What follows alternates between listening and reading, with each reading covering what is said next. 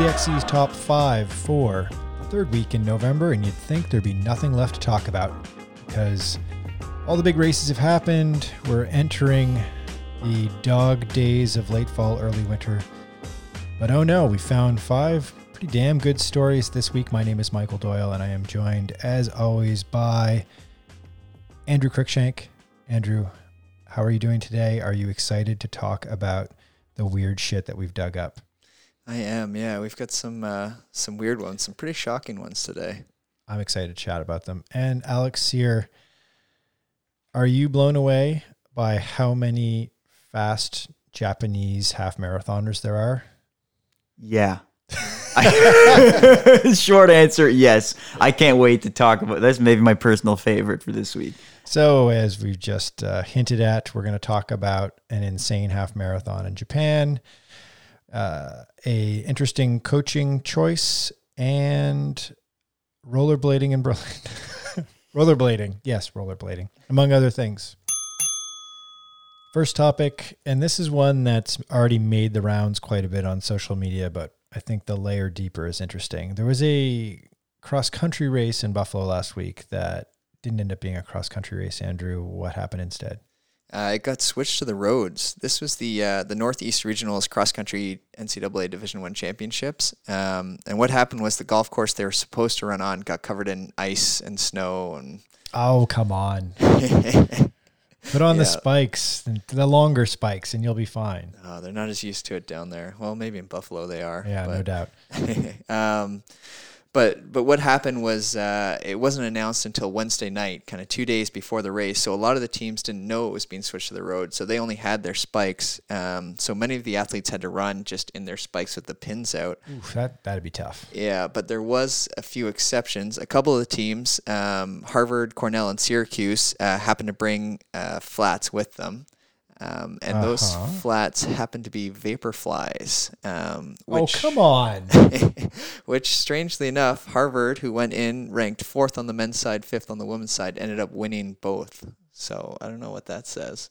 Alex, there was some analysis done, and this is why we jumped on this story. There was a little bit of analysis done. What was found out when crunching the numbers a bit? So after Harvard won on the men's and the women's side, someone took it upon themselves to conduct a statistical analysis of the women's race. And they found that if the Harvard women didn't wear the Vaporflies, they would have finished 3rd and not 1st. And then on the men's side, Harvard was 1st, Cornell was 2nd. Both teams wore the Vaporflies, and some of the guys were getting heckled, getting a hard time for wearing the Vaporflies, saying, you only won because you got the best shoes.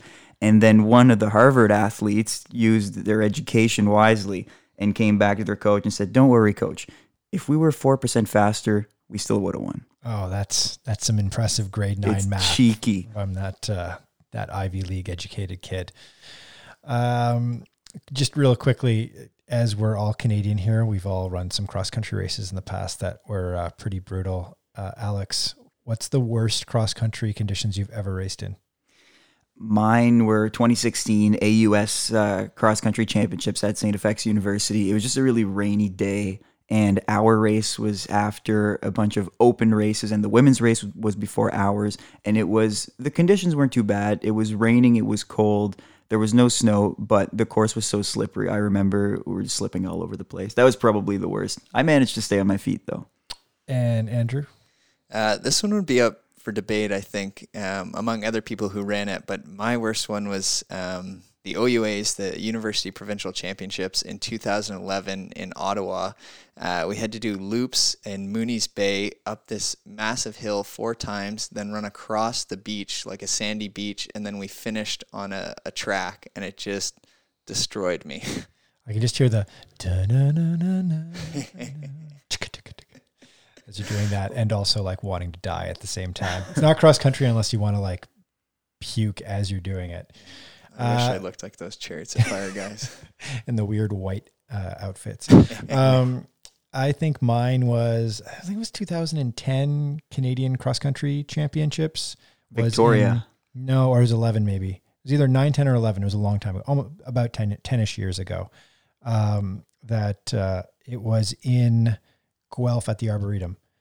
And maybe it was 11 or 12. Anyway, a long time ago. I'm old.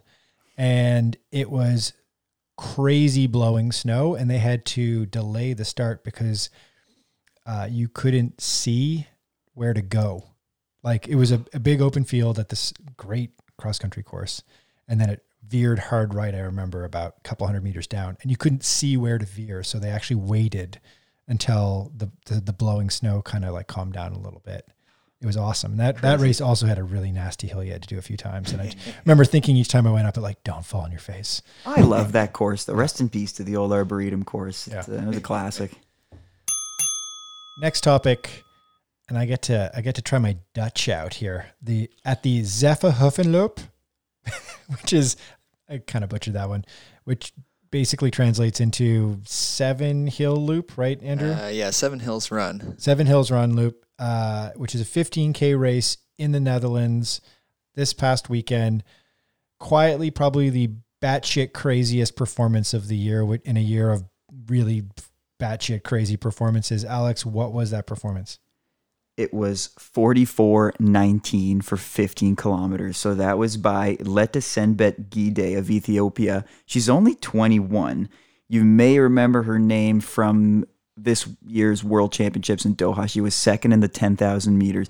But the even more impressive thing is if we dissect this 15K that she ran further, her last 10 kilometers were apparently split in 29:13, which is, I think, What? 5 seconds faster than Almaz Ayana's current world record.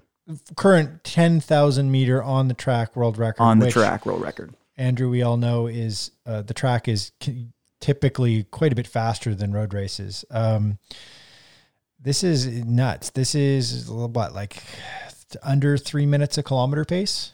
Yeah, no, it doesn't make sense. I think when we worked it out, it came out to something like 2:57 per kilometer, Yeah, something around right. there. I got to give the people at Let's Run credit for this one, but they crunched the numbers on the IAAF scoring table, and it equates to a 1:03 half marathon, which would also be a world record. By like a lot, by like a minute. Yeah, Wow. yeah. This doesn't. It almost doesn't make sense. Like it's so fast. World record wise, too, it's to mention that she broke the previous world record by about 1:20. So Joycelyn Jepkosgei, who's been running well this fall, had it from 2017. So it used to be 45:37, now 44:19. And that was probably within the half marathon world record that Jepkosgei ran, I think. I might not be correct on that one. But Yeah, it's you're on right. her because way. 15K is like a weird distance. It's not a distance that there's not many of them offered out there. By the way, this 7 Hills, I'm not even going to try to say it in Dutch again, race, which has been going on for like 35 years, looks really beautiful. There's video of it. We'll link to it in the newsletter.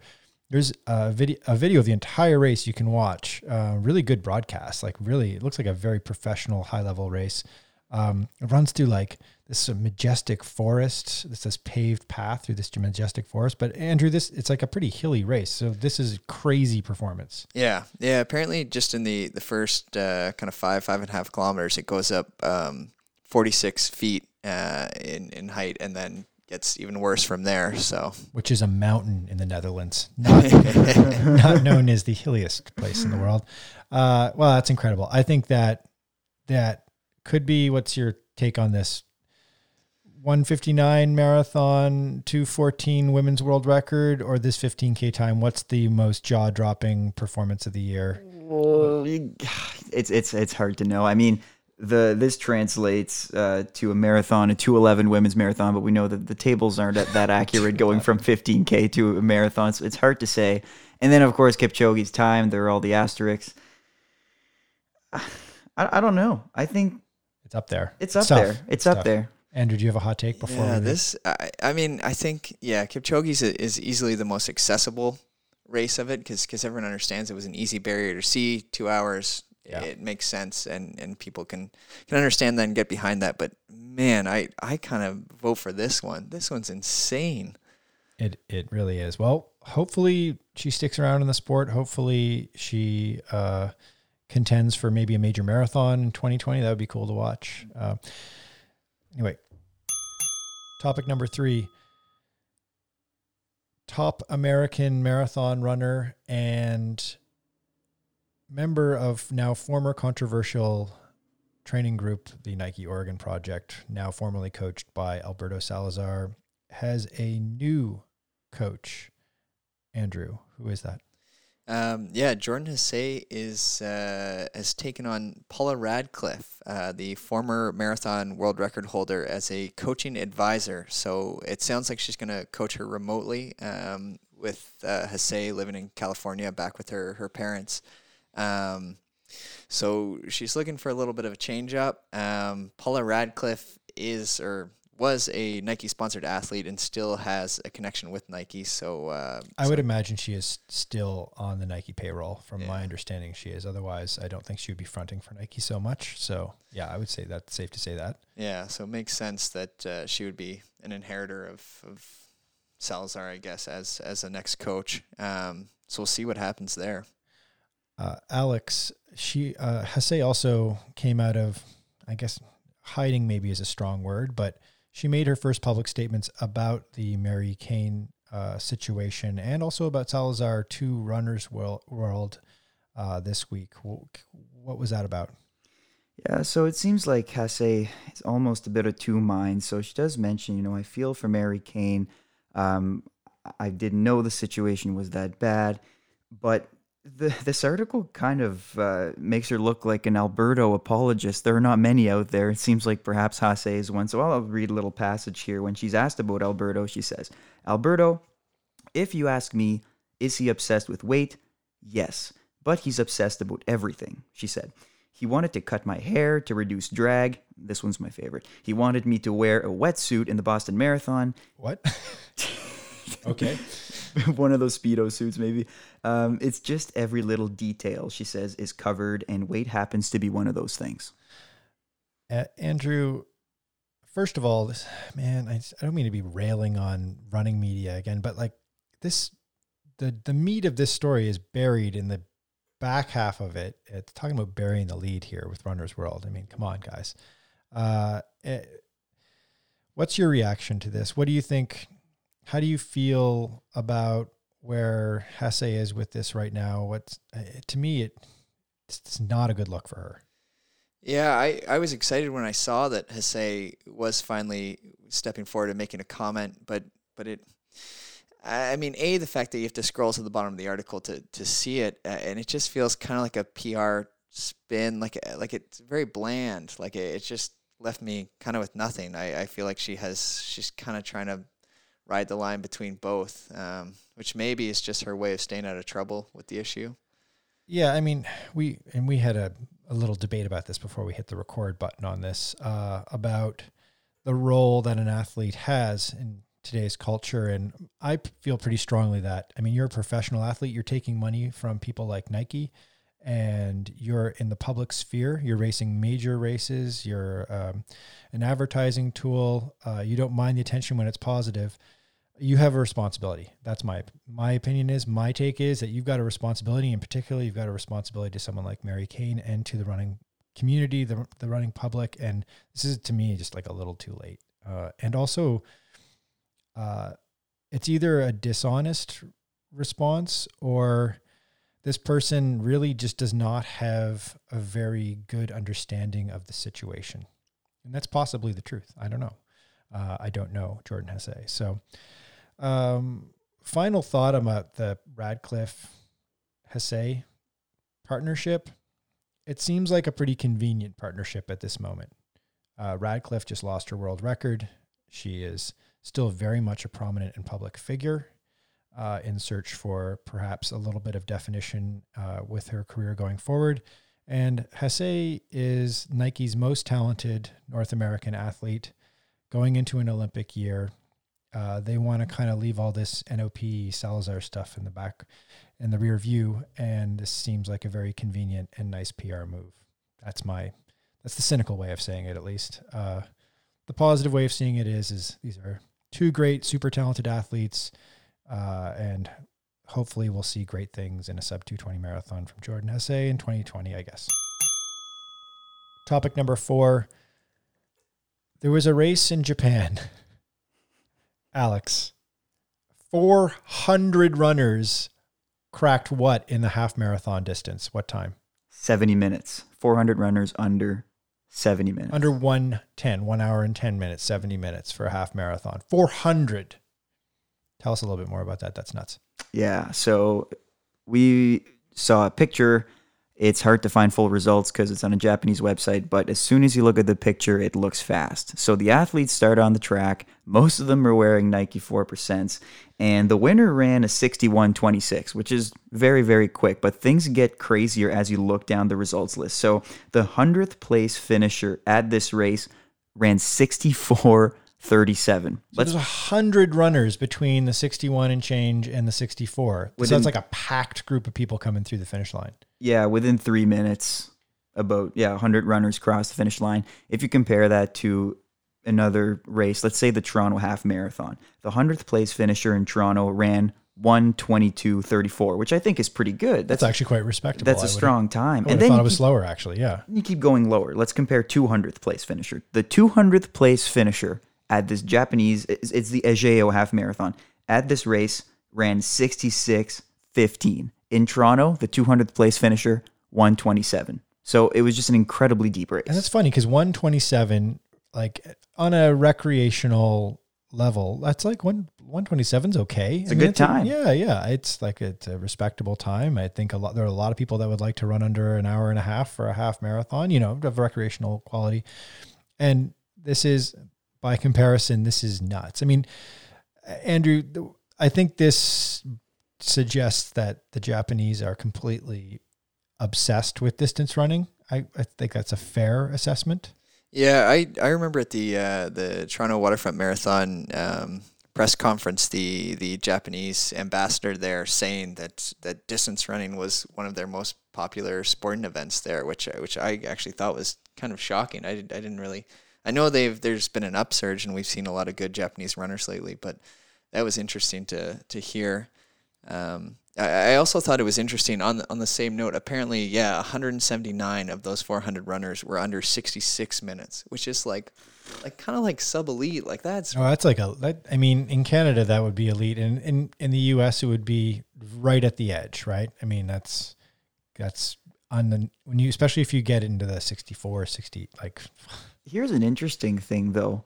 We haven't seen a world beater from Japan yet. We have so many runners who are running, these elite to sub-elite times. 61 is very, very good. But we haven't seen a 58, 59-minute Japanese 58 is the world record. 58:01. Okay. Give a 59. I think like a sub 1 hour type. Yeah, I don't think we've seen it. We haven't seen it in Japan, at least in recent years. So I'm wondering, when is one of these 200 runners going to make that breakthrough and challenge on the world stage? You want to see a Japanese runner that can run a marathon in, say, 2:03 or 4 or something like that. Or same lower. Thing, yeah. Extrapolated to the marathon, same deal. Yeah, right. I think all things considered, I think the Olympic marathon next summer, just from a spectator standpoint, is going to be bananas. I think it's going to be the streets will be packed. I imagine because it seems like.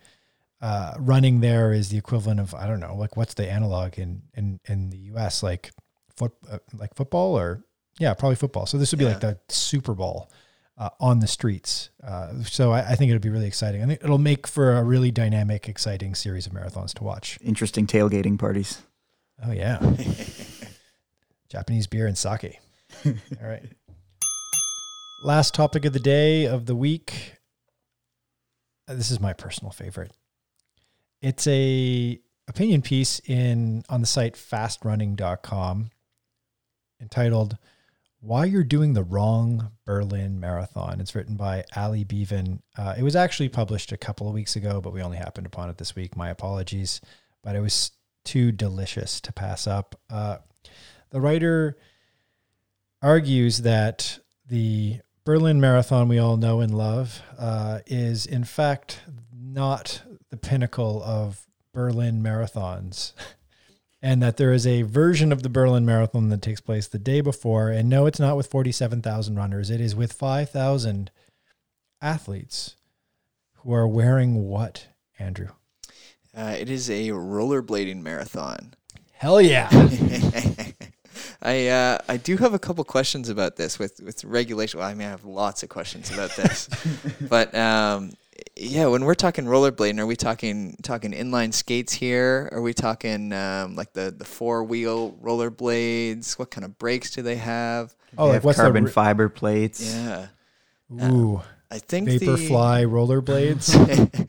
I think the world record is for, on the men's side at least, is for inline skates. So I think those are the ones with they're all in a row. It's not the 2-and-2 wheels. But the world record was set in 2015 by Bart Swings, which is a great name for a rollerblader, in 56:49. That's a great name for a rollerblader. It is actually. It's like if you were to imagine a professional elite rollerblader, that would be Bart Swain. It works best for the roller derbies. You know, where the ones you have to push people off the circle? I think that's a Bart Swings. That's a name for a roller derby. Oh, that's it. You're right. That's like when you retire from the pure speed event, you get into the derby. You get into the full contact, yeah. Do those still exist? I know, Michael, you have a pretty extensive rollerblading past. I have zero rollerblading past. I did own rollerblades because I was a child of the 80s and 90s. So I very clearly remember the rollerblading boom, the great rollerblading scare of the early 90s. I was a skateboarder, and I just remember like the kind of the least adventurous, the least badass of the badasses showed up with the rollerblades on, trying to do like handrail tricks and jumps and whatever, and get on the half pipe on rollerblades. So like the skiers to the snowboarders. that's the perfect analog. Yeah, I do distinctly remember early 90s with some green hair, some 41 playing in the background, and guys rollerblading. So I have no idea what you guys are talking about. Yeah, there you go. You're dating yourself. This piece is hilarious. It's funny. The guy argues that that rollerblading is just so much more chill. And he's like, the race is on the Saturday. It's the day before. So he's like, it takes place in the afternoon. First of all, it's very civilized, not the morning. So it's like, I wake up. First of all, I sleep in. I go for a nice brunch. I drink a few afternoon pints. Get on my rollerblades. Nice. And I throw the skates over my shoulder and walk to the start line in Berlin. And he's like, it's all done in around an hour, a little over an hour, a little under an hour, depending how quick you are. It's speedy. They go about 45 kilometers an hour, which is fast and kind of scary. He said skating on the streets of Berlin was like floating on a magic carpet. It was like, rolling along in a pair of velvet slippers, I believe was one of his analogies. I don't know. Sounds pretty good to me. He said afterwards, legs didn't hurt that much. He's watching everyone limping around with all these sore quads and not able to walk downstairs the right way. And meanwhile, he's just like, he's good. He's all good. So closing question. Yeah. The world record, the men's world record is 56:49. I know, it's kind of disappointing. I was hoping it would be like around an hour so we could have the breaking one challenge. So the question remains, put some rollerblades on Kipchoge, get Nike to design a wheel that's more efficient than the wheel that we know. Give him carbon plates. How fast can you go in a marathon? Can Nike reinvent the wheel? Oh, that's the marketing right there. That's it for this week. Thanks for listening, and make sure to subscribe to our newsletter, the xc.substack.com, if you've not already. Totally free, comes out regularly. We've got at least one piece of content each week, including this podcast. We'll be doing some interesting stuff in the upcoming weeks. Andrew, you actually have something that you've been working on with an athlete who wrote a opinion column, a personal essay column for us, kind of inspired by the Mary Cain situation. Tell us a little bit about that. We were lucky enough to have Shannon Kennedy, who's a multiple offset champion, write something up for us. Just her reaction to the op-ed and kind of how her career was affected by it. Just because as three guys sitting in a room, we can't always grapple with these kind of issues. Her experience was not dissimilar to Mary Cain's. So no, not at all. And sadly, she's kind of left the sport, but has taken up rowing and has had some real success as a rower and seems to be on a very healthy path. So it's a great read, and it's a very strong piece by her, very well written as well. And we thank her for participating. All right, have a great weekend.